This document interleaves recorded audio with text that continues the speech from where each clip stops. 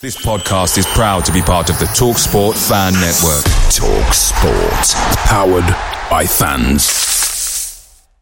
The TalkSport Fan Network is proudly supported by McDelivery, bringing you the food you love. McDelivery, like McKenna, brings a top-tier lineup. With Leif Davis-esque delivery right to your door, you'll always be winning with McDelivery. So the only thing left to say is, you win. Order now on the McDonald's app, and you can also get rewards points delivered too, so that ordering today means some tasty rewards for tomorrow. Only via app at participating restaurants. 18 plus. Rewards registration required. Points only on menu items. Delivery fee and terms apply. See mcdonalds.com.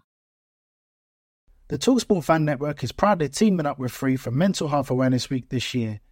We understand that the journey as a supporter isn't always smooth sailing, but rest assured you're not alone. There's a vast network of fellow fans who share your passion and may be experiencing similar challenges.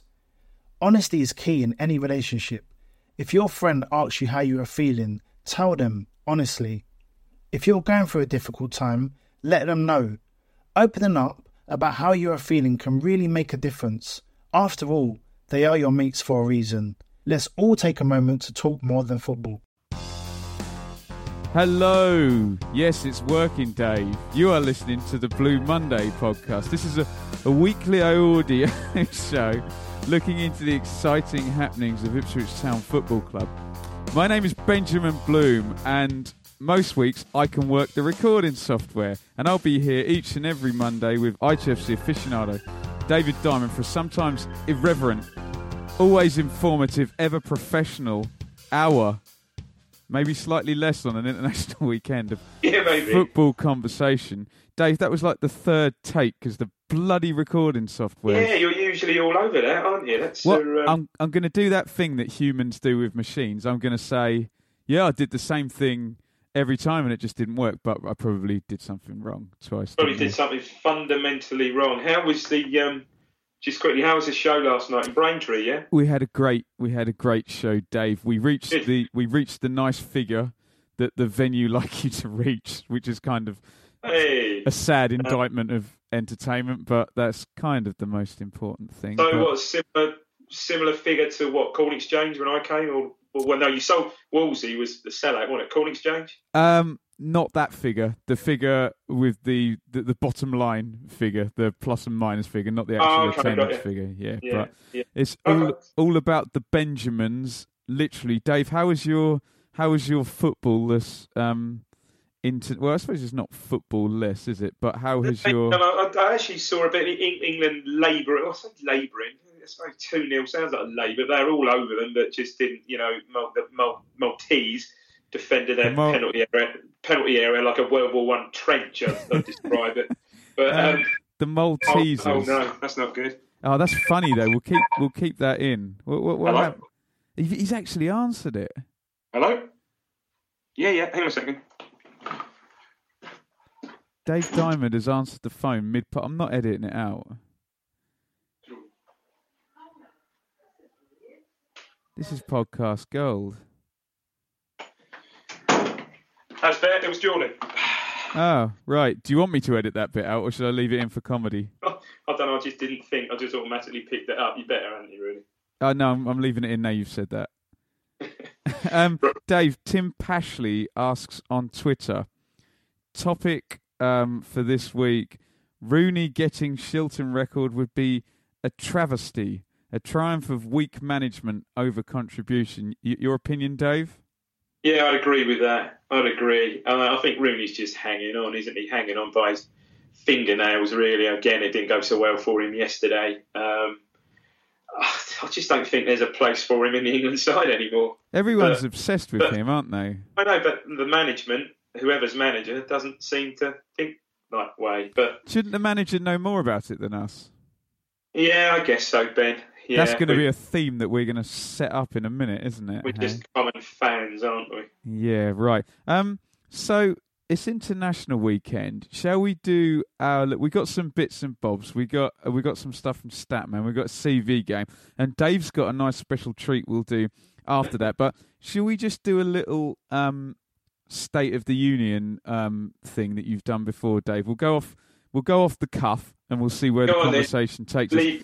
Lead us into it. I must say, the Naked Football Show did this on Wednesday, and it's brilliant. They had Carl Fuller from... Oh, he's very good. Yeah, Carl, and Graham was on good form as well. That was so... He does a column in the East Anglian, doesn't he? Yeah, it was a really, really good show. Yeah. So congratulations on that, and obviously subscribe away to the Naked Football Show. So, Dave, we are 11 league games into the season, and obviously there was that one League Cup game versus Stevenage, wasn't there? So we've played 12 games, so that's kind of... What's 12 times 4? If you assume we play a maximum of 2 FA Cup games, 48 by my maths. A quarter of the season, yeah. Yeah. If we get knocked out in the third round of the FA Cup game in the FA Cup, that's exactly 1/4 of the season. So, Ipswich is 16th. They've played 11, 8 goals for, 9 goals against, and 13 points. First of all, just Dave, on a general question, how are you feeling about the season thus far? And then we'll go into detail. It's a strange one, isn't it? Because defensively, we're obviously pretty tight, aren't we? Pretty tight. Indeed. But offensively, we are offensively poor, aren't we, at the moment? And we discussed last time, Dave, how the two are inexorably linked and something has to shift in one to alter the other, yes? Yeah, unfortunately. So you're right. We need to perhaps not be quite as tight at the back and try and create more and, score more goals. If only hark back to the, I don't think it'll ever be that way again, hark back to the Joe Royal times when literally we had to score 4 because we'd always concede 3 or 3 and 2, you know. We talked and we've peddled the narrative on the show of Mick coming to Ipswich, stabilising things, setting up his first team, which kind of climaxed with the playoff semi-final defeat at Norwich, and the departure of Murphy and the transition of certain players away from the football club. On transfer deadline, we said this is the kind of start of Mick Team 2. Well, Dave, it's either the start of Mick Team 2 or the beginning of the end for the poor bloke, isn't it? Where he's in very much a I don't want to use the cliche. He's in very much make or break time over the next 6 months, isn't he? Would you agree? I think he's in pretty make or break time. I would say the next 2 games, like I said last week, these are big games for him this coming week. Because as we said last week, these are both on the face of it very much winnable games. And, you know, if we don't perform well in these 2 games and say we only get a point or whatever out of these 2 games, you know, he surely can't come on again and say that in the media and say, oh, well, you know, Blackburn have got some class players and they've spent X. And, you know, he certainly can't say that against Burton, which, to be fair, Ben, he's sort of been trotting that line out for... most teams that have come, haven't they? Yeah, a few months. So he's, again, as we said last week, his credit, and great credit that he earned 4 years ago when he came in when we were 7 points adrift or whatever it was, you know, and kept us up comfortably in the end. I think that's almost not run out, a bit harsh, but it's come to a point, hasn't it, now, I think. How long ago was the playoff semi-final? Are we coming up to about sort of 15, 16 months or so? Yeah, 16 months ago, wasn't it? Yeah, so that's the date for me where you're judging credit. I think you're right. And again, we've said this before, and a lot of people have said in the media, that was a season that Daryl Murphy had the season of his life, and we both said this before. If he had regressed to the mean of his 15 goals a season, we probably wouldn't have been anywhere near the playoffs. Oh, it's less than that, isn't it? 12. We did say 10, 12. Yeah, 10, 12, isn't it? Taking that season out. It's an odd one, and there is pressure on him, Ben, because again, pressure being that he did let Murphy. I know you perhaps didn't agree with this when I said it last week, but he did let Murphy go. Clearly, we haven't we didn't have an adequate replacement lined up, and I think that has, like it or not, I think that has rebounded on him a bit because we're still continuing to play as if he was in the team. Okay, that's a good place to go to the next thing I was going to ask you. Dave, it wasn't that I didn't agree with you last week. It's just I feel the question now needs to be, the question now needs to be what happens next. And the thing I want to ask you is, I think more than anything, the team kind of lacks identity, doesn't it? He's not entirely sure who his blue chip players are, who his main guys are. It's easy to sit there and throw stones at him, as a lot of us do. Me too. I'm holding my hands up there. He's looking for a new identity, and I keep saying Mick team number 2. How's he going to do this? And if you're in his shoes, what do you want to see? Well, perhaps that may evolve sooner than we think, because interesting to see last week, Johnny Williams came through half of that Liverpool under-23 Cup game we spoke about last Sunday.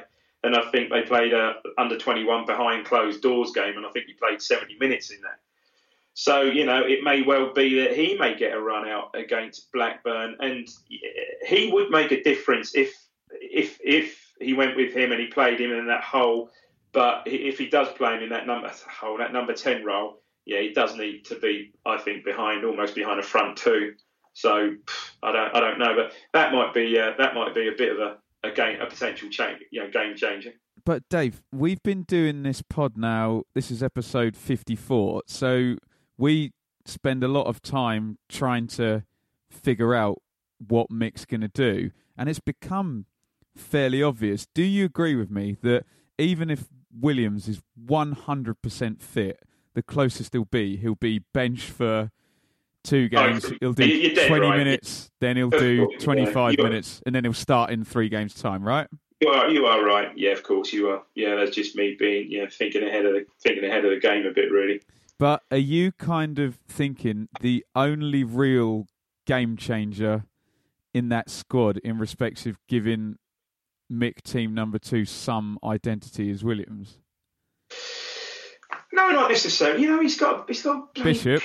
He's got a plethora of midfield players there. I just think he needs to fall on the right combination.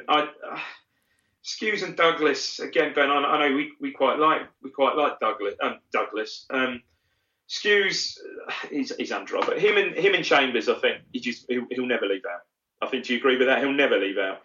And Skews and Douglas, especially at home, just doesn't work. It just doesn't work. It's just not creative enough in that central part of midfield. And I think it's even worse when he plays Skews, Douglas, and Brew. I think he's got to find a place in the side for Bishop. Surely he must find a place in the side for Bishop. Here's the thing: Grant Ward, take his goals out. I mean, Christ, they take his goals out and we score bugger all. But he frustrates me a bit. I mean, he's all right playing. He's a very good player, but again, he maybe it's just lack of confidence in the running through the side. But for me, he's not really pulling up any trees. He's not really doing much. Dave, I heard a theory on Twitter. Ward comes in, first game, plays with nice freedom, scores a hat-trick, looks all fun. And you kind of said that the style at the moment just sucks the oxygen out of the room. Yeah. Is there maybe a bit of that with Ward? I think perhaps you're right, Ben. I think you're right. Yeah, he's playing, perhaps with a bit of a weight on his shoulders there. Yeah, I think he's got to find a place in the side for first and foremost for Bishop, and then if and when Williams does get match fit, surely he's got to find a place for Williams as well, and that would make a difference. It has to make a difference. And I certainly would play Sears up front, and he's as we say in his rightful position with whoever, be it Best, Varney, but I don't know. Assume we're dealing with the next 2 months. So Pittman's out and Smith's out. Should we just bung through the team? And again, it's very easy for us to criticise. So we'll say what we would do. Yeah. So what would I'm assuming you're gonna stick with this 4-3-2 and 1, are you, Dave? Or are you gonna say I think if we're talking about Mick, we have to go with that. We have to go with what he's playing at the. We have to go with that at the moment. Yeah. What about the back five? Okay. Talk to me about Webster, Emmanuel, Chambers, etc. Okay, so the back five. What will be interesting is when how close he is. I don't know whether he's in contention for next weekend. I don't know. Is Webster when Webster's fit? Will he? Because Emmanuel was man of the match, and as we said, or I thought, Nuts running close, was man of the match against Brighton. Didn't play quite so well against Huddersfield, but played okay there. And I think a real crux will be, and that's where the crowd will get very, very grumpy, as if Webster. So Webster comes straight back in. Chambers moves directly across back to right back, and he leaves out Emmanuel. That's going to be a big call. How do you think it's going to play out when Webster comes back? I think he'll be back on the bench. if you want my opinion, sure. But Webster, I think Webster's certainly got to come straight back in because he was looking very good before he got injured. And given the investment, I mean, yeah, I think if you said to people next year, game number 1, you had Emmanuel right back, Smith centre back, Webster centre back, and Knudsen left back with all their ages, and said leave that back 4 there for 2 seasons. Most people would be quite excited with that, would they?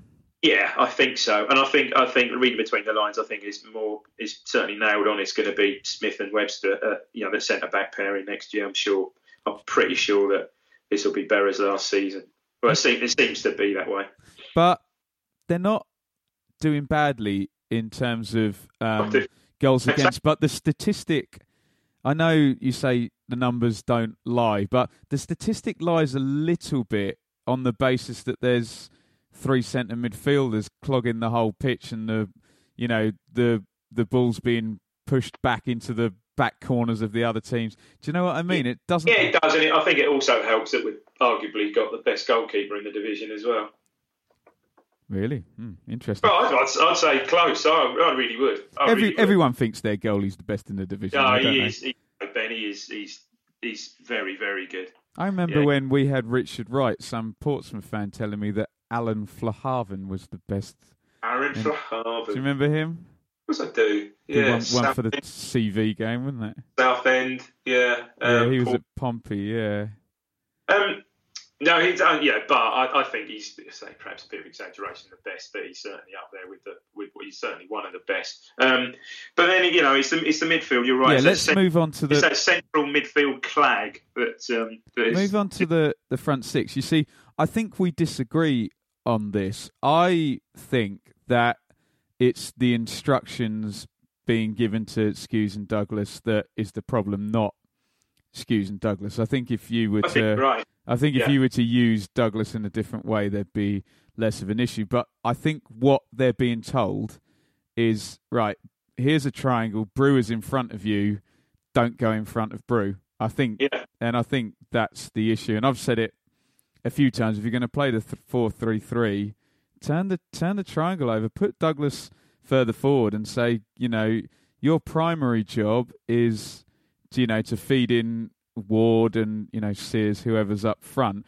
and not stand 10 yards in front of the back 4 and create this horrible back 7 type thing, which just it like you say, totally sucks the air out of any game. I feel a bit.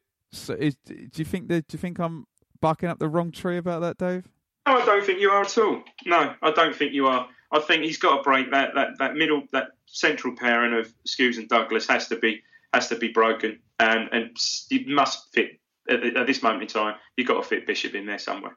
It's kind of weird because Douglas doesn't really deserve to be dropped, personally. But no, he doesn't. But manager has to make hard calls, doesn't he? Oh, I'd probably say that Skuse is Mick's first name on the team sheet almost. Yeah, that says a lot, doesn't it? Yeah. but So if we assume that we're going to be left 4-3-3, are you happy with Lawrence one side and Ward the other with... I am, yeah. I know I said I had a bit of a moan about Ward, and I think you're right to a degree that perhaps the energy's been, life has been sucked out of him a bit. Tom Lawrence is a good player. Tom Lawrence. You like him? Yeah, I do. Yeah, good. If his corners were like his free kicks. Yeah, very, very good. Technically good, quick, got a trick in him. Yeah, not over big, but yeah, strong. Can take a challenge. I like him. I think he'll do really well for us. I really do. Looking at this, Dave, if we're saying that Mick's going to do his Mick stick pragmatism, he's not going to go to 2 up front, is he? No. Who do you have?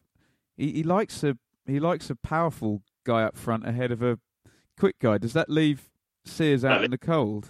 Well, it does a bit. If he likes a powerful guy, it's going to be Best, isn't it? Because he's the unit they've got there at the moment, and he's done okay. But I thought just against Huddersfield, he was labouring a bit towards the end of the game, but he's done okay. But I guess he knew what he. I guess he knew what he was in for, really. So, Dave, I'm going to put words in your mouth and tell me if I'm right. If we'll go on to 4-4-2 in a minute. If Mick sticks with 4-3-3, yeah. If the 3 in the middle, either one of them was pushed forward or one of them was Ted Bishop, you're happy with that, and you'd probably rather see Sears up top, but given the way they're going to play, that's probably not going to work. So you're kind of happy with Best until Pitman's back? Yeah, I think I am. Yeah. So in the unlikely event he switches systems, and goes back to 4-4-2, what would you... Start with the 2 forwards, Dave. I mean, you're only really left with 2, aren't you? Yeah. So you'd go Sears and Best up top. What would you do with the midfield? Oh, by the way, we didn't fit Williams into that 4-3-3. I guess he comes into one of those 3. Yeah, midfield. He would. You see, Dave, he'd come into one of those. He'd come into one of those 3 playing. Okay, but here's a question for you. Forward. If you stick Williams in the team and say, right, you are free to do what the hell you want. You don't have to track anybody. You don't have to do any defending, and you can play centre mid. Is that not good then to have, in that instance, to have Skuse and Douglas behind him if he is given a free role? If you're giving him a free role, yes, you would need that. You would need that assurance, wouldn't you? Do you think he might do that then? There's a thought. Yeah, I wouldn't put it past him, because you would need that. But again, it would depend on Johnny Williams. It would depend on his level of fitness, because, like you said, all right, I said, Williams will be fit for Blackburn, but there's no way he'll start. And I think you're right. You'll get 2 or 3, perhaps 20-minute cameos coming off the bench, and then maybe he'll be up for a start. That type of player, Dave, I know you and me always wax on about Juan Carlos Valeron. That type of player only works if you constantly, your entire system is trying to get him on the ball with no one near him. Yeah, built around getting him on the ball. But not necessarily with no one near him. He's very clever. He's very clever. I think when he's been at the club before, he can get the ball, and he's quite adept at getting the ball in tight situations and manoeuvring the ball and finding space, and just dropping his shoulder. Very, very good technical player, as you saw at the Euros. Dave, but I agree. That's a very good point you make. That if he is played in that role, then perhaps you would need Douglas and Skuse. Quite, yeah.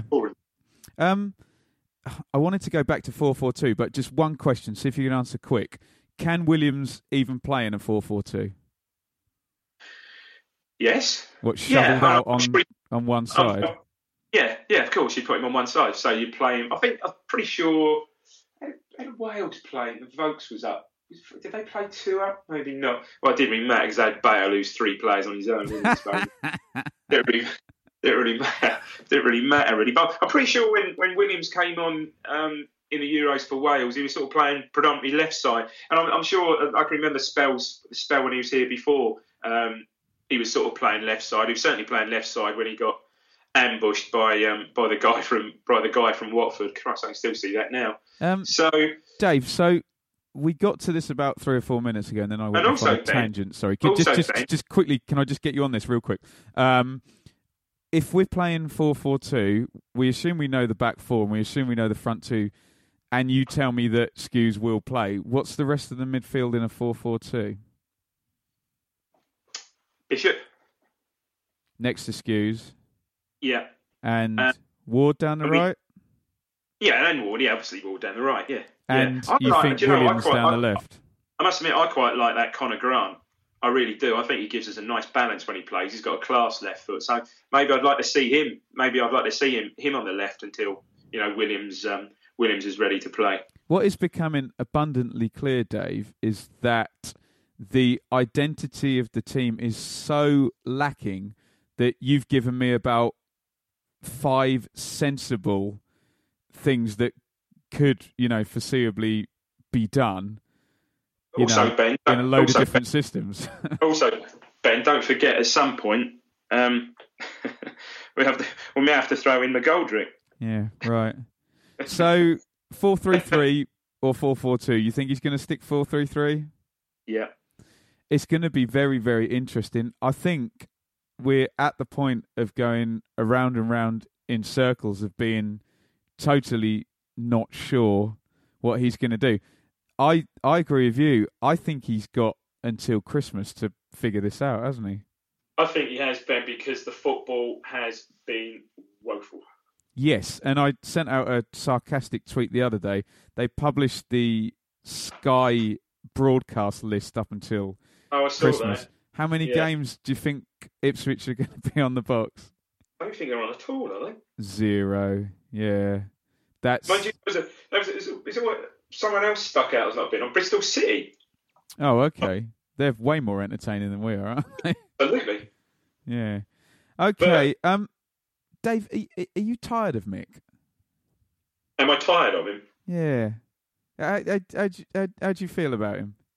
No, I'm not tired of him because I think, as we've said before, he's got the players there, but I guess that's why, to a point, I guess that's what I am tired of, that I think he's got perhaps the players there to play a much more fluent, forward-thinking, formation, but he's just a bit stuck in his ways, isn't he? A bit stubborn. And I've noted that before, the more the media and the fans shout for I don't know, Bishop or similar, he seems to sort of dig his heels in and it's sort of his way or the highway, do you know what I mean? So, to summarise this, would you agree that he's in a bit of a hole and he's not got very long to figure out a not necessarily a way of playing, but a new personnel that's going to get him... He needs to end the season on an upward trajectory, doesn't he? But he needs to score some goals. Yeah. I mean, that's going to help. It's these 2 games on a course after the Burton game. I believe it's Newcastle, isn't it? It's Newcastle the following Saturday. So it's Blackburn the 15th, Burton the 18th. Newcastle, wow. And that's the crazy thing about all of this, Dave. If he wins both of those games, everything looks rosy. Totally not necessarily rosy, but it looks totally different, doesn't it? No, you're right. It's going to be an interesting few games coming up, I think, for Mick and the team.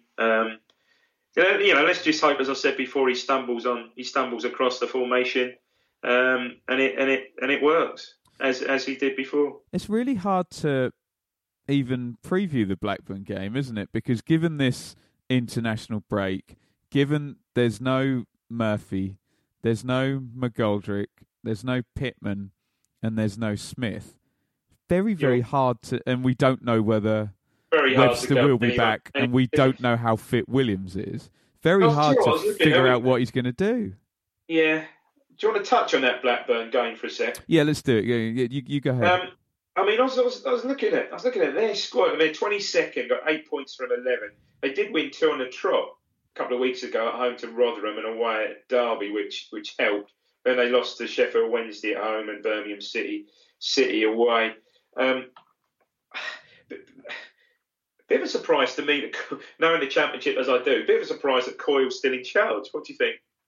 I think he's a buffoon. Yeah, I was surprised he got hired in the first place because we've had They conceded 20 goals, but again, you look through their squad, good players, mate. Ben Marshall, always liked Ben Marshall, quality player.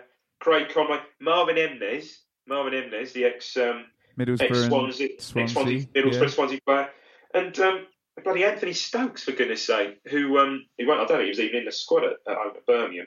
So they've got good players. So again, he must be under a fair old amount of pressure. That's another one of these rotten clubs. And you always tell me, I mean, I don't necessarily believe it, you always tell me we never win at Blackburn, yeah? I can't recall us ever winning at Blackburn. Oh, it's okay. FA Cup. Yeah. Against the then champions, I believe. Yeah, and there's a really weird stat that Richard Wright was the only keeper Alan Shearer didn't score against that season. Yeah, I think you're probably right. At Ewood Park, possibly? I don't...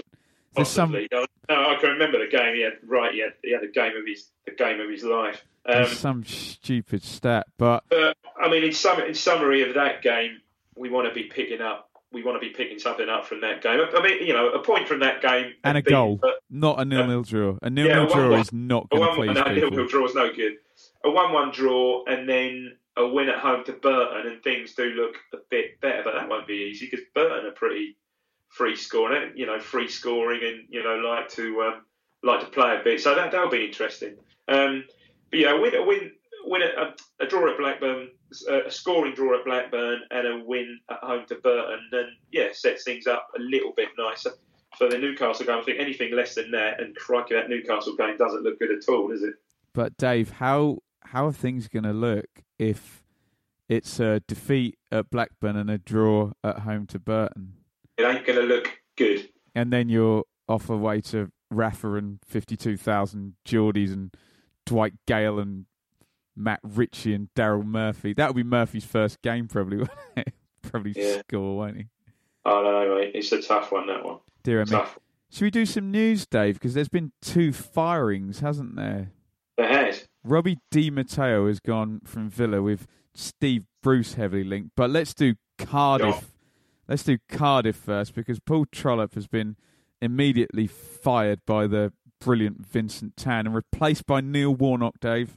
Yeah, well, there you go. At least we've got one back, haven't we? Agree or disagree with this statement? Last season, Neil Warnock was the best performing manager in the Championship.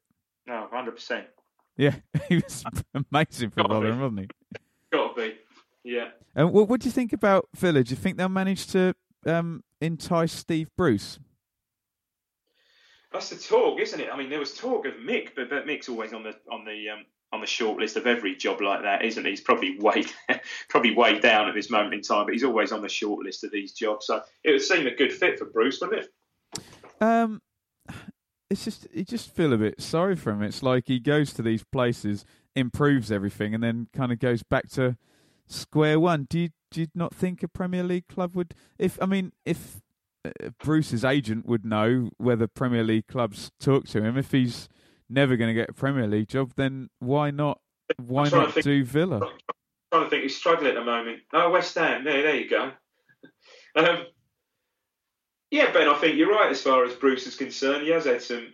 Yeah, he takes these clubs forward, but he left Hull in sort of fairly odd circumstances, didn't he? I think he just said, "This is stupid. I'm not doing this," and I don't think many people would begrudge him that stance. It's a bit of a Pulis type thing, gets to a point, says I want a load of money, and if they don't give it to him, instead of struggling, he goes out while his valuation and his stock is higher. Yeah.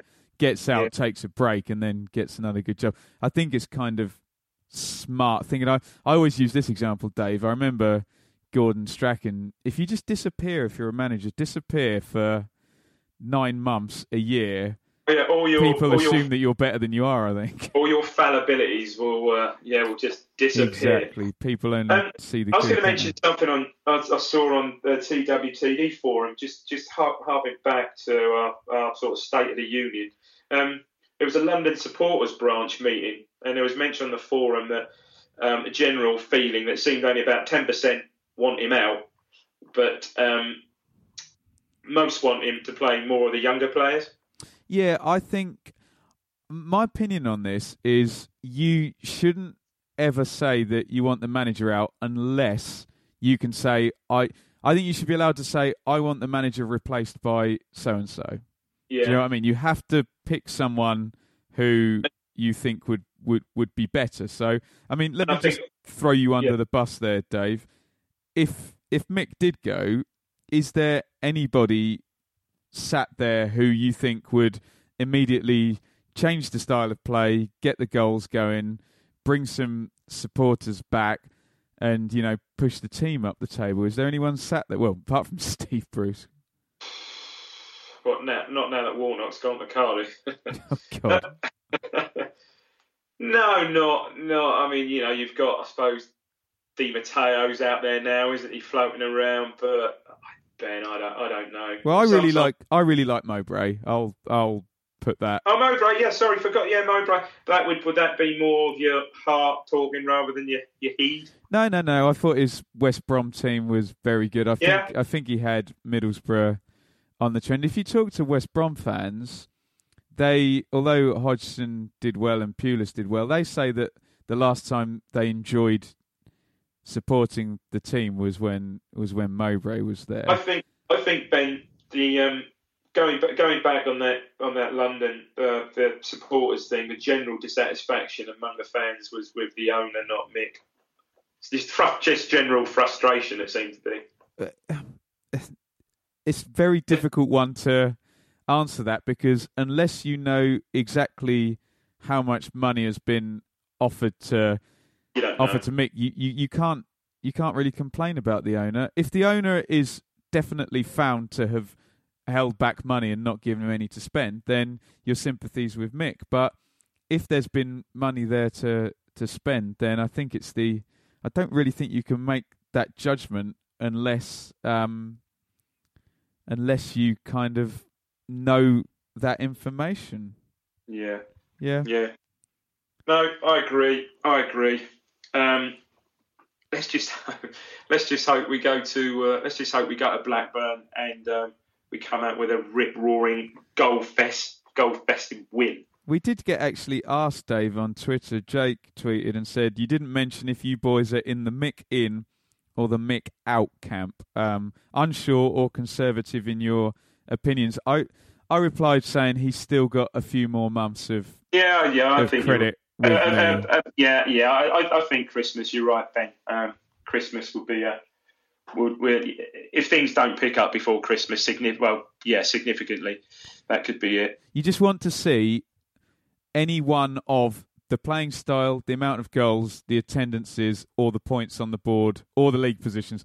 Any one of those move in an upward trajectory, you know. And I don't think it's as simple. Dave, I don't think it's as simple as just, you know, some points on the board and moves up the table. I think people would be happy with some young players getting a go, the style changing, and some goals getting scored at the moment. You know, that's the key, Ben. You know, so hey ho. I did just going to mention something that came out on Twitter about Ian Davis of Lofted on Drive. Remember, I had to explain the cricket shot to you. Yeah, I'm glazing over even remembering it. I actually thought of your other half here when he said he thought, Mark, given your lack of knowledge on Carry On films, he thought that Mark Kermode's job was safe. Right. And I thought of Ben's other half, Anna, who is a budding film reviewer, yes. Budding film reviewer and critic. Indeed. I think it's quite enough of this kind of round and being... Come on, we need something different. We need something different. Well, you'll be very pleased to know that the lovely people at FanDuel have extended our sponsorship. So if you really enjoy the bit where we plug FanDuel, you're going to love it because you got it for another 4 weeks, which we're very pleased about. And we obviously are very thankful for all the people who've signed up to FanDuel on the promo code Blue Monday. So when you go into the FanDuel app, as you deposit your money in, it'll offer you to enter in a promo code. You type in Blue Monday, the name of this podcast, and the lovely people at FanDuel will refund you on your first week if you lose up to a value of £10. So you can play if you I mean, you may as well stick 10 quid in because you're gonna get it back, aren't you? So, and there's been no games this week, so Blue Monday are delighted to be partnered with TalkSport Fan Network and NordVPN, giving you the best possible offering for browsing the internet securely. NordVPN opens up global streaming options for content not available in your region by switching your virtual location quicker than Wes Burns running down the wing. NordVPN acts like your cyber Sam Morsey whilst online, protecting your personal data and sensitive info like passwords and credit card details from falling into the wrong hands. For about the price of an ITFC match programme a month or a Blue Monday Telegram subscription, you can get yourself a NordVPN account which can be used across 6 different devices. If you need to rapidly change direction like Amari Hutchinson, there's a 30-day money-back guarantee. To get the best discount off your NordVPN plan, go to nordvpn.com/Blue Monday or click the link in the podcast or YouTube subscription to be taken straight there, supporting us here at Blue Monday in the process. Away days are great, but there's nothing quite like home comforts. The same goes for McDonald's. Maximise your home advantage with McDelivery. You in? Order now on the McDonald's app. At participating restaurants, 18 plus, serving times, delivery fee and terms apply. See mcdonalds.com. The TalkSport Fan Network is proudly teaming up with 3 for Mental Health Awareness Week this year. Beyond the pitch, beyond the results, we're here to connect fans, getting them to embrace the highs and lows of supporting your club, because we're not just fans, we're a team. With 2 in 3 football fans having struggled with their mental health, we understand that life off the pitch can present its own challenges. That's why we're committed to ensuring you have the tools to stay connected with your friends and fellow supporters. Take a moment to connect with your mates. A simple text or an open conversation can make a world of difference. And if they don't respond right away, don't hesitate to follow up.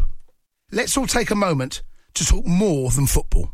Just do a quick one on FanDuel, but it's one day or one weekend fantasy football, so no season-long commitment. You download the app, available from Google Play, iTunes, although I swapped over, Dave, to that bloody iOS 10, and I don't want to be one of these fuddy-duddies who hates change, but I'm getting very confused trying to use my iPad because things aren't where they were before, which, does make me sound a bit fuddy-duddy. But we've had a lot of fun playing. You go in, you select your team. The app is really interactive, assists you with players' form, possible injury news, loads of stats, helps you with your average price per player as you're putting your team in. And I think the best thing I always say is that the scoring is powered by the Opta system, which picks up literally, if a player ties his shoelace, that gets accounted for. Dave, have you got any tips for the guys to win money on FanDuel? Yeah, if he's fit, Kevin De Bruyne. Right. Willian, again, this is an expensive midfield. Willian. Do you load up your team with forwards or with midfielders? Where do you plough your money in? I still haven't really struck it right, I don't think. I know when I've had De Bruyne, and I'll tell you who else is having a really good season scoring-wise. Opta is Costa as well, Diego Costa. They've always scored well for me. And I'd say, and I think if you have sort of defenders that can average out about 20 points, you'll be doing. And I think fullbacks tend to get more points. And, you just need, that speaks for itself, you need goal scoring, assist giving midfield players, really. And just have a look at the teams who are playing at home against other teams who are lower than them in the table, is it? Kind of basic one, isn't it? As well. Absolutely.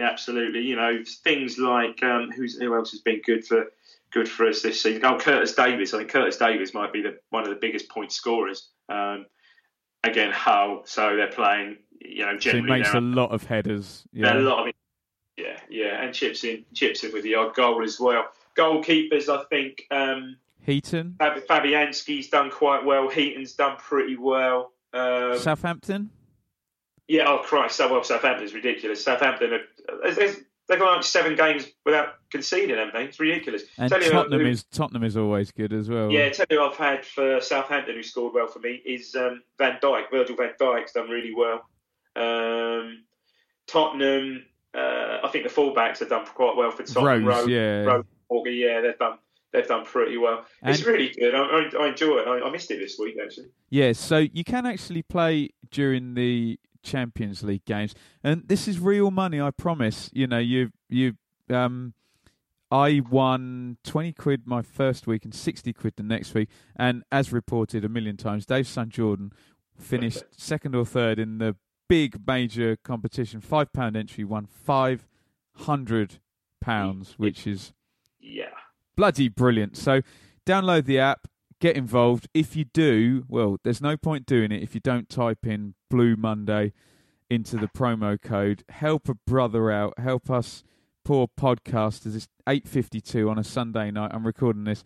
I haven't eaten. My aging laptop is running Pro Tools like a steam engine or something while we record this. So it's a lovely little kickback, a nice way for you to say thank you if you enjoy the podcast. It's been supported brilliantly so far. And I'll break down the fourth wall. Some of the other shows, Football Weekly's on there, the Arse Blogs on there, Graham Hunter's on there. You guys are keeping us in with some pretty bloody big podcasts that get fantastic, tens and tens of thousands of listeners. So we're very grateful to be in that company. Dave, should we fire up the stat signal? Fire it up. Fire it up. So Inspector Gordon is firing up the stat signal. We're going to go to the Renegade Statman, our statistician partner for the season. He's a great follow on Twitter, so go in on your Twitter at Renegade Statman. Obviously, just before you do that, at Blue Monday ITFC, hit follow. At Benjamin Bloom, hit follow. At David Diamond 3, hit follow. Where you're on your Twitter there. I messaged Statman earlier in the week and said, can you do something international break related? And he sent me a lovely email today. And I will read from the top, Dave. Are you ready? Uh-huh. Not wishing to build up my part, but some theme music would be nice. Perhaps Ben can sing. I assume this is to the tune of Hey Jude. Na, na, na, na, na, na, na. Statman, well, Dave shouts. Kapow, crash, oof, zock, pow, zlonk, splat. I think we're definitely going on the Batman theme. Anyway, willkommen, bienvenue, aloha, dos servas, por favor. I'm on the all-inclusive and getting in the mood as it's International Week. In all seriousness, lads, I'm no fan of the international break. It's always club over country for me, and also the fact that at 3 p.m. on a Saturday I'm expecting to be watching a game. So to avoid boredom, here's some stats. Since the start of this century, there have been 662 Saturdays during the regular football season, and we've missed 58 of those due to the international break. 58. What a complete waste. Do you agree, Dave? Kapow. Kapow. Zlap.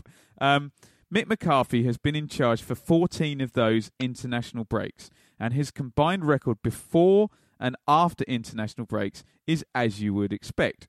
Pretty average. So before international breaks, Mick has played 14, won 6, drawn 4, lost 4, slightly up here, 4-19 against 16. After international breaks, there's a bit more of a lag. We're in negative here, I think.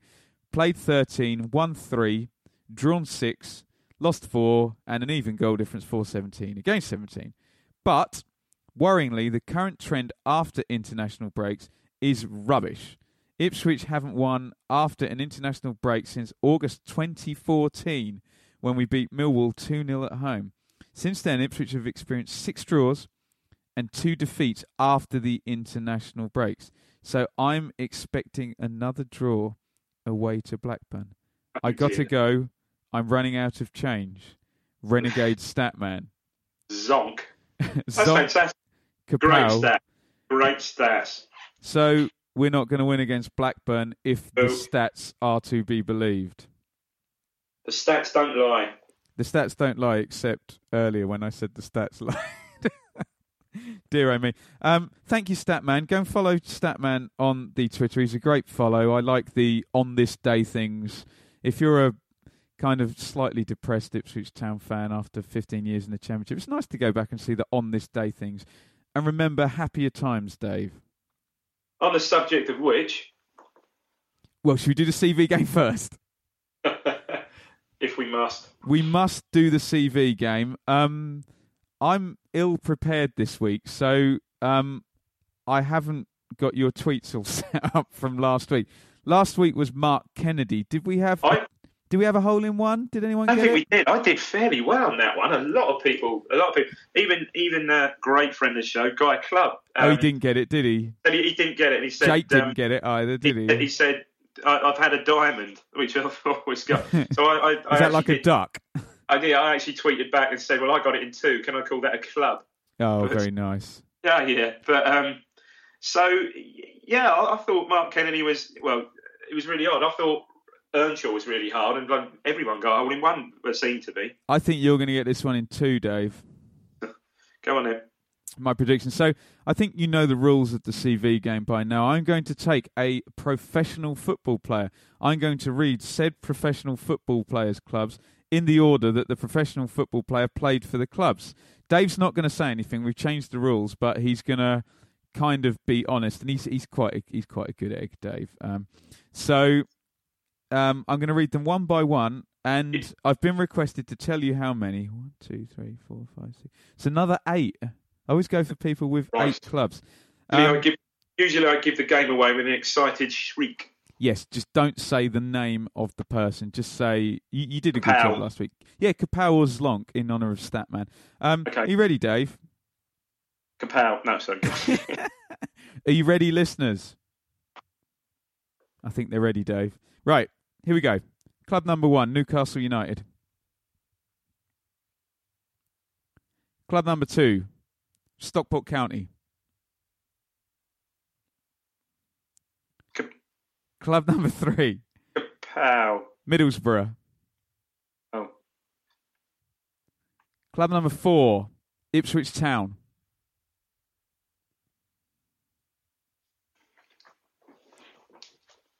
I've lost the thread of the clubs. Club number 5.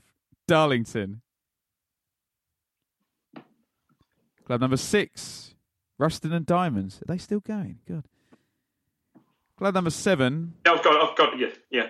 Darlington, again. Yeah. And I've never heard of this. Club number 8, Newcastle Blue Star. And before you give me your answer, Dave, I'm just going to run through all of them again. I think you got it after 5, didn't you? I may not have got it at all, actually, thinking about it. Right, here I go. Newcastle, Stockport, Middlesbrough, Ipswich Town, Darlington, Ruston, Darlington, Newcastle Blue Star. Have you got it, Dave? I got it after. I think I did get it after Ipswich. That's Alan Armstrong, isn't it? Say it properly. Alan with a U. Oh, Alan Armstrong. So, if anyone didn't say Paul Gascoigne after Newcastle and actually said Alan Armstrong, then make yourself known on Twitter for the hole-in-one. But I thought you were going to get that after 2, Dave. Yeah, concentration waiver. He's now managing the Blythe Spartans. Oh, Blythe Spartans, yeah. Fantastic. They had a fantastic run in the FA Cup the year we won it. Got to about, it might have been the year before, about the 5th round. Knowledge. That's why the Diamond's here. That's why he's here, ladies and gentlemen. Thank you. And another reason why he's here is because of his spectacular Ipswich Town knowledge. So we're going to do a fun little feature here, and we want you to join in after today's episode. Dave is going to do his top 10 Ipswich games. So the plan is to do numbers 10 to 6 this week, and then you guys can get involved and suggest your top 5s to us, because they're obviously not all going to fit in a tweet if we do top 10. Does that sound all right, Dave? Yeah. What's the criteria here? Were you at most of them, or? I was at, let me see, the majority of these ones, yes. You don't have to have been at the game. You're allowed to love a game that you weren't at. I certainly missed one. There's one I certainly missed. But do you want to kick us off with your top 10 then, Dave? So these are just your favourite games. There's no other criteria other than you love. Not them, really. Yeah? It's my favourite. This goes back, Ben. You're gonna hate some of these, but some you'll like. I love it. School me. All right. November the 23rd, 1977. Right. So can I guess? November the 23rd, 77. Is it 6-0 against Man U? No. Ipswich Town 3, Barcelona 0. Wow. So what tournament? UEFA Cup. Oh, is this that's the UEFA Cup winning year? Yeah. No, 81. Sorry, God. Yeah. So at the time, the match was really thought about as the result was probably the single biggest result in the whole of the club's history. I mean, okay, obviously probably the Villa game when we won the championship must rival that, but this was a Barcelona side that had Cruyff and Johan Neeskens the 3 years before he played in the World Cup final against West Germany for Holland. And yeah, at the time, Cruyff was widely acknowledged as just being out on his own as the best player in the world. I haven't really made note of the sides here, but this was a feature back then. Kevin Beattie, who, as you know, was my number one town player, who had just played a handful of games that season, he was starting to struggle with his knee injury. But would always play in the big games, Dave. Yeah, I mean, and I think I read in his book that this game was perhaps a catalyst for one of the catalysts for his injuries. He played alongside Hunter at the back, and I said, yeah, he later acknowledged that this was a game where really he shouldn't have played. He played a reserve game 4 days before and couldn't complete it because he came off with a bad knee, with it, his knee blown up 4 days before.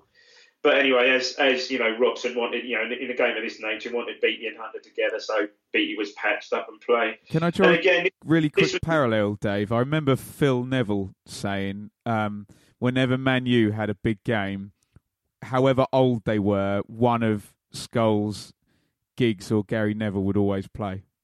Always.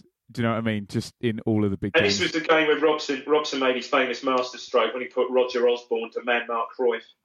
And from memory, he hardly got a kick. It was absolutely incredible. And was that something that was done by English teams, really? Because foreign teams would man mark in Europe at that point, wouldn't they? Yeah, I guess they would. But, I mean, perhaps normally no. But because it was Cruyff, I guess, perhaps you had to. Yeah, that's how Robson saw it. So were you at the game? I was at this game, yeah. Wonderful. Yeah. 16 minutes. I did a little bit of research. And this is a recurring thing. 16 minutes. Clive Woods beats his fullback, crosses low in the box. Eric Gates put Town 1 up. Must have been one of Gates' first games, 77. He hadn't really broken in the side on a regular basis then. Listen to this. Woods again. So 1-0 up half time. Woods again, another assist on 61. Mariner heads down, keeper saves. Wymark bundles it in. I can remember that. I believe I was at the Churchman's End. And then Woods. This is mental. Woods again, yet another assist for the third goal. He assisted all three. Crossing for Talbot to score with a diving header. Yeah, unbelievable. Clive Woods, my God. It'd be an opera dream, wouldn't it? It'd be a fan your dream. Unfortunately, so 3-0, brilliant result. Like I said, one of the biggest results back then in the club's history. Went to the new camp a fortnight later. And I can't recall whether he put Cruyff on man-to-man, but it did, Osborne on Cruyff man-to-man, but it didn't work. We lost 3-0 and went out on penalties. I think at the time it was in front of 100,000 crowd. All I remember about that, what a night at Portman Road. Fantastic atmosphere and an attendance, under the lights, 33,270 people there. And you've presumably put that in just because of the sheer calibre of the opponents, yeah? Yeah, Christ, yeah. And it was a game that sticks out. My next game again, Ben. You've got to forgive me. Can I just really quickly cut you off, Dave? Really sorry. After all of these, I'll say if you were there and you have any memories, just at Blue Monday ITFC. Sorry, Dave. You carry on. Number 9. So my next game again. This goes back a little bit further. Again, I'm going to have to. This is this famous game. Ipswich 3. I wasn't at this game. Ipswich 3, Leeds 2 at Filbert Street. These were the days. FA Cup quarter-final, third replay. Right. Replay. The fourth game then, yeah? The fourth game. I remember going to the first game at Portman Road, and this was Leeds. I may have done a bit on this last year. This was the Leeds team that had just about reached its pig, really. Still had Bremner, still had Giles, still had Clark, so still had Norman Hunter as well. Still had that nasty, ruthless spine, but they could play, don't get me wrong. Has Don Revie gone off to England then? Yeah, this is Jimmy Armfield. Right. Jimmy Armfield, Giles then. Who is the best radio summariser? Oh, Jimmy Armfield, fantastic. Brilliant, isn't he? So he's got a comforting voice. Yeah. Comforting. What was I going to... So, I remember going to the game, the first game, just a bit more than the first game, 38,010 people. I remember getting in the Churchman stand, 1 o'clock, and just couldn't move. By 1:30, you just couldn't, well, even earlier, just couldn't move, and you're getting sort of shunted to the front. I mean, talk about health and safety nightmare. That still stands today. Leeds were the current champions, and are on their way to a European Cup final against Bayern Munich. Oh, lost to Munich in Paris, didn't they? Yeah. 0-0 first game, tight game, 0-0. First replay at Ellen Road. I can remember crying. At this. Johnson put Ipswich 1 up after about 5 minutes or so. And you're listening to Radio 2, the great, I can remember the great radio voices on Radio 2 back then. Trying to think who it would have been, Morris Edelston or who else would it have been? Someone will put me right, who might have been commentating on the Radio 2 that night. Wolstenholme? No, he was on the TV, he'd gone by then. Right. Peter Jones.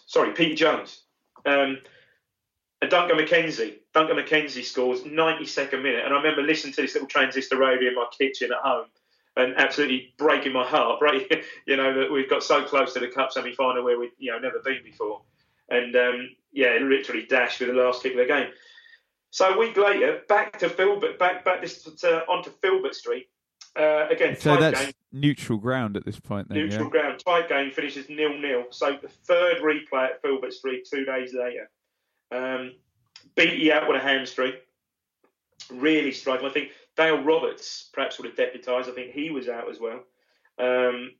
Robson calls up John Walk for his debut. Wow. Supposed to be playing in a youth tournament in Germany. Gets a call. He turns up for his debut alongside Hunter at the back. And I've read this, I believe I read this in Walk's book, that after about 5 minutes, Clark elbows him, or I think it's Clark, Alan Clark elbows him in the nose, sort of splits his nosebleed. And for younger listeners, Dave, Clark is the goal machine forward. Alan Clark, Snipper Clark, yeah. And whereupon I think Hunter basically goes up to Clark and reads in the right act and said, look, any more of that, and he'll be... he'll be in a similar state.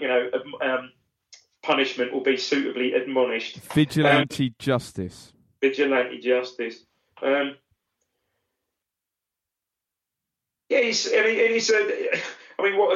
game is just incredible. I remember it was shown. The highlights were shown on like Sports Night with Coleman later on. 1-0. 1-0. Wymart put Town ahead after 5 minutes after, get this, Woods, I guess, shot, assist as a shot blocked. Clark equalising on 32. I remember this, a Viljones shot or a Hamilton shot sort of hits, or vice versa, hits Viljones and deflects in for 2-1. And then Johnny Giles equalised with a header, which is incredible. He's only about 5'4". Blatant obstruction by Clark on our equally short goalkeeper, Laurie Civil. But anyway, that goal was given. So 2-2, all tied up. And then 9 minutes from the end is the famous, I remember I did a bit on this last year, the banana bender, Clive Wood shot. Oh, the banana bender. Where he drops his shoulder, comes inside and curls it round, I think it was Stewart in goal for Leeds, Dave Stewart, curls it round the keeper from about 25 yards and that was it. We're on our way to the Cup semi-final. And at a rare Ipswich event, that goal won the BBC Goal of the Month, which was the big thing, the big thing back then. And from what you're saying, Dave, Woods, who isn't often heralded, is like the MVP in both of these games so far. I think he only ever appeared in one England squad, wow. Which I think against Luxembourg in about 77 when Ipswich had something like... I think the squad, if I'm right, someone will put me right out there, was made up entirely of Liverpool and Ipswich players. Oh, I remember you mentioning that, yeah. Yeah, and I believe he may have been in that squad. Town would go on, semi-final against West Ham, lost in that replay. Clive Thomas disallows two perfectly good goals.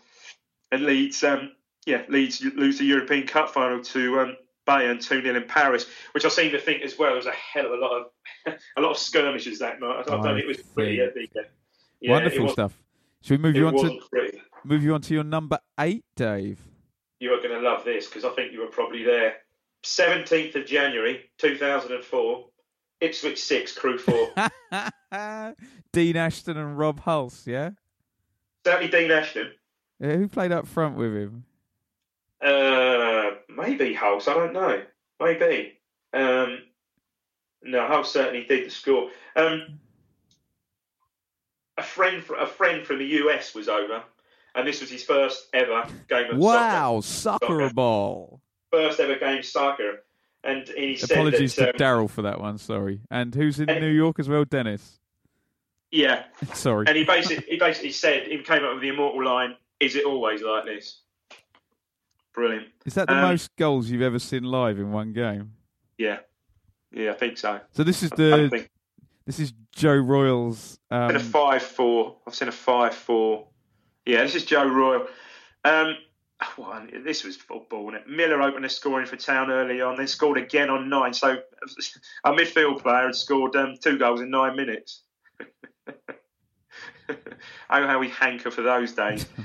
Ashton got one back on 35.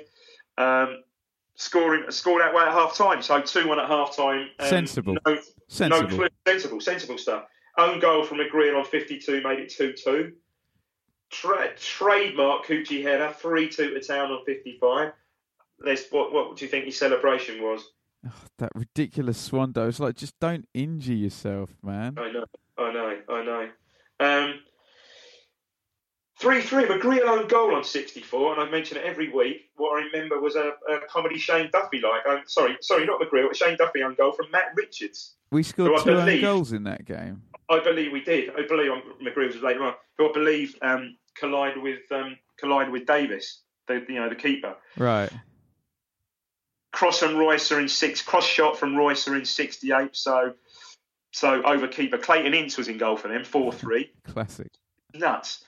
Canago played in by Coochie for 5-3. Mad defender by Town. This is McGreal. McGreal sort of dallies on the ball and Robinson sort of nips in. Do you remember? I don't know if you remember that, to make it 5-4. Davis makes a hell of a save, I remember, at 5-4. So it would have been 5-5 And then here's the thing: Coochie 6-4 on 90 after a sort of 1-2 with a 1-2 with Pablo. Remember those days, don't we? And then we missed 2 penalties and a 1-on-1. For 9-6.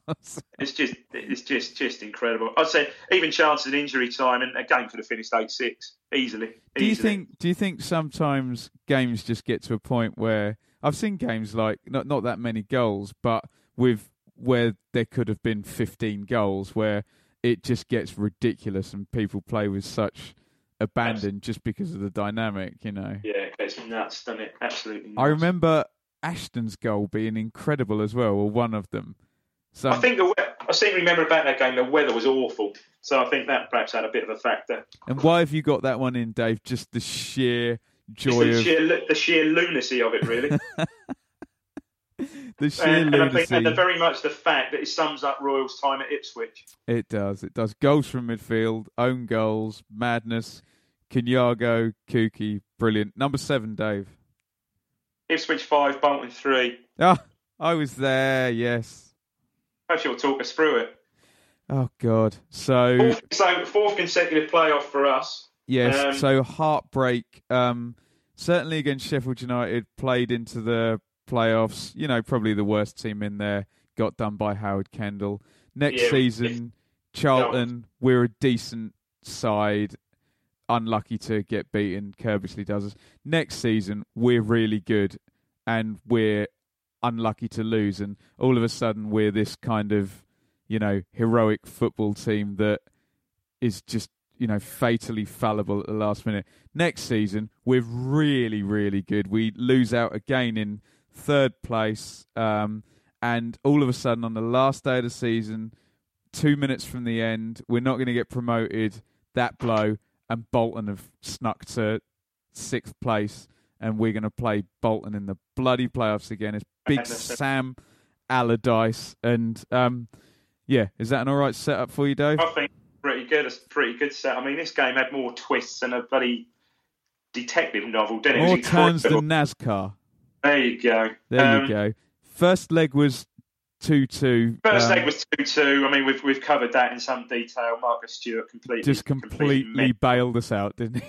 Completely bailed us out. I'd say it's the most adrenaline-filled match I think I've ever seen. It was incredible. I mean, just for the occasion, not just it's 6. The tension. There was something in the air, wasn't there? Yeah, it was incredible, absolutely incredible.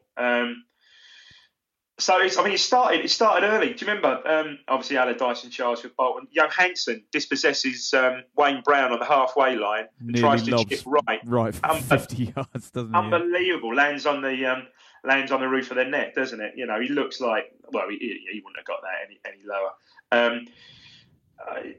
I mean, first goal, Wright's fault. Do you remember the first goal? Again, that's Johansson again, hangs up a hell of a deep cross, and Wright sort of gets caught under the ball. Perhaps there's a bit of a case for a foul, but the ref doesn't give it, and it just drops for Holdsworth, who sort of stabs it over the line, doesn't he? Pokes it in, yes. Then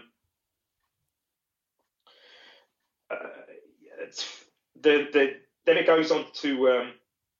Sorry, Ben, I lost it. You've lost it. You're going to tell me, is it the first penalty then? So it's the first penalty from Magilton, which is the. So Stewart gets fouled, does he? No, I think it's a Magilton 1-2 with David Johnson. Oh, Magilton gets fouled, yeah. Magilton 1-2 with David Johnson. Comes under a lot of pressure from who's the guy that got sent? The Bolton guy got sent. Yeah, Whitlow. Paul Ritchie. It's Whitlow, isn't it? He comes under a lot of pressure. Well, Whitlow didn't get sent off, but he comes under a lot of pressure from Whitlow when he's taking the pen.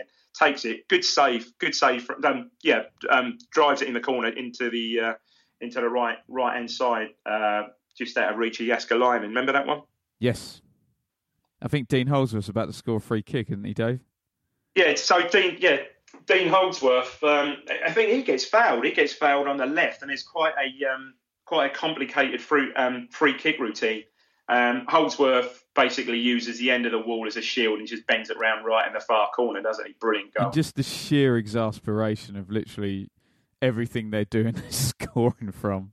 Everything they're doing is just coming off. And then really clever play from Stewart, hacked down by Ritchie. Brilliant. And Magilton, I think, tries to second guess Jaska Lyman and goes in the same direction. Yeah. Early second half. That was right on half time, that pen as well. And we're thinking, oh no, we're in behind, you know. And here's where it gets mad. What a goal from Magilton just after half time to make it 2-2, where he sort of gets the ball, gets a bit of a break, but then carries the ball in the penalty box. That's when he gets another sort of lucky break and then just lashes it in the far corner, doesn't he? Amazing. Yeah, brilliant goal.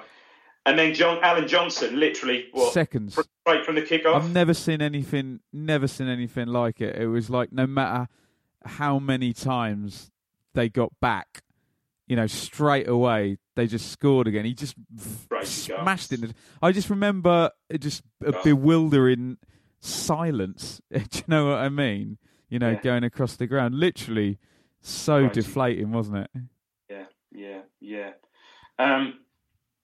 Jensen could have won it. Do you remember? Just at the just before, probably about 5 minutes, Jensen goes through one-on-one Klaus Jensen. Lovely midfielder, yeah. Next season we tried to sign, but went to Charlton. Yeah. Went to Charlton, yeah.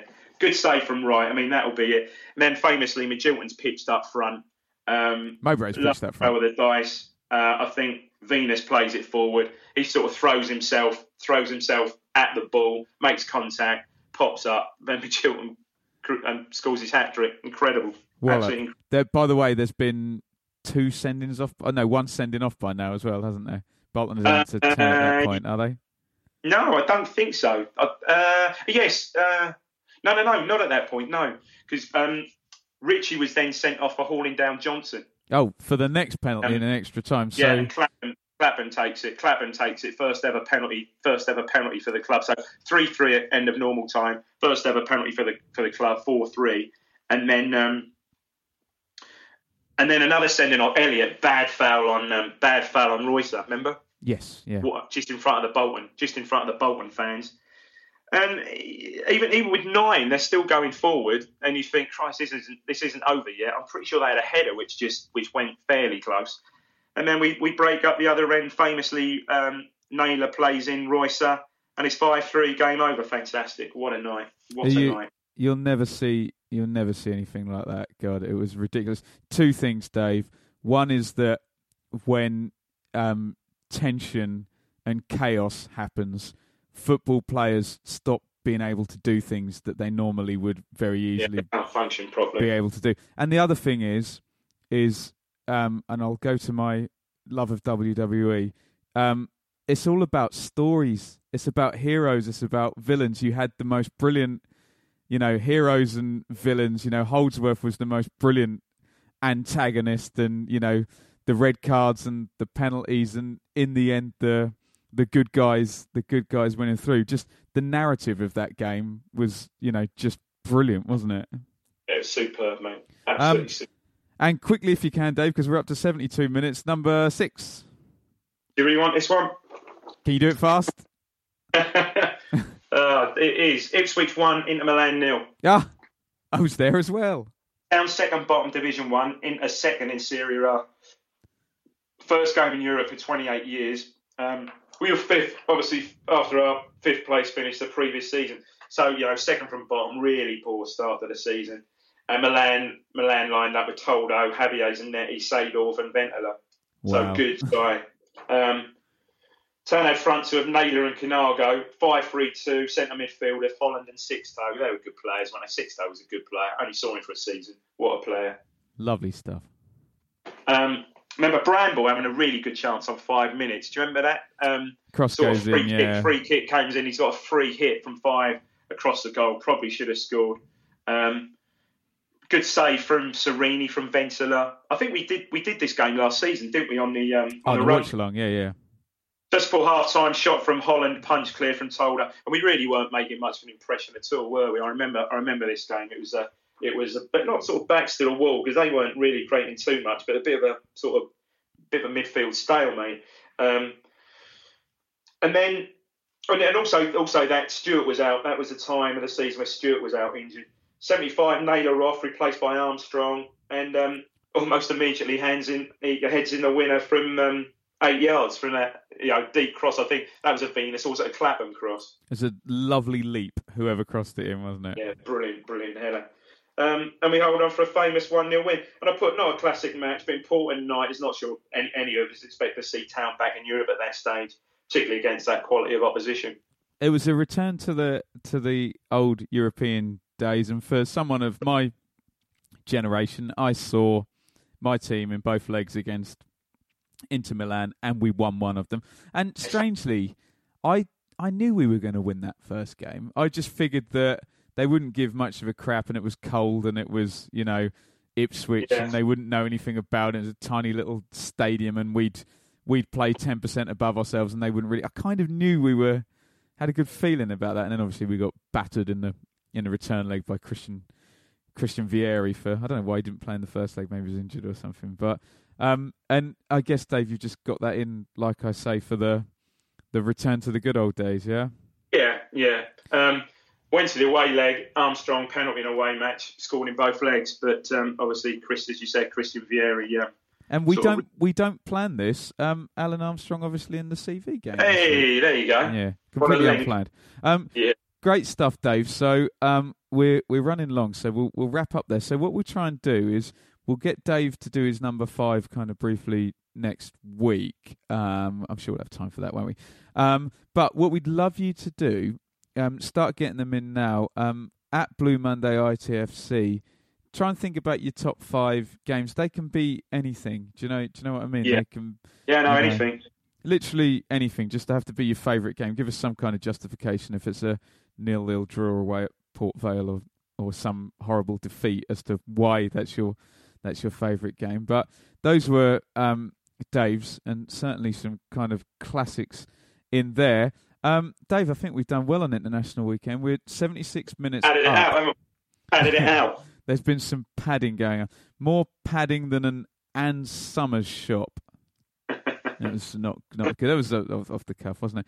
I've already given the Twitters out, but I'm at Benjamin Bloom. Dave's at David Diamond 3, and obviously the show is at Blue Monday ITFC.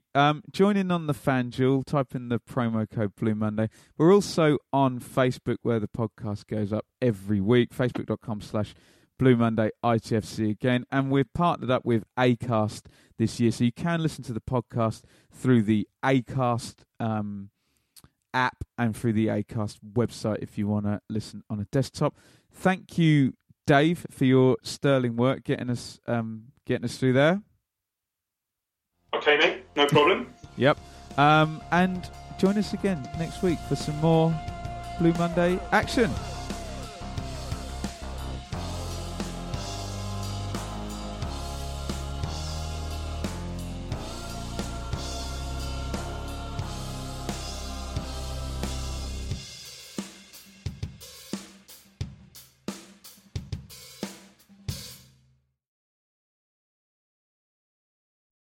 The TalkSport Fan Network is proudly teaming up with Free for Mental Health Awareness Week this year.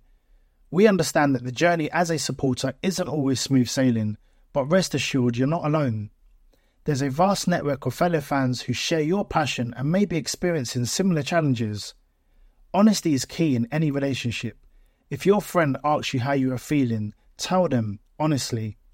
If you're going through a difficult time, let them know. Opening up about how you are feeling can really make a difference. After all, they are your mates for a reason. Let's all take a moment to talk more than football. It's the promotion run-in. Everyone is gathered round to watch. The McNuggets share boxes are there offering much needed distraction. Your mate's already been booked for double dipping, but in you swoop to steal the last nugget and claim all 3 points. Oh, and there is the Harry Clark fist pump to celebrate. Order McDelivery now on the McDonald's app. You in at participating restaurants. This podcast is proud to be part of the TalkSport Fan Network. TalkSport. Powered by fans.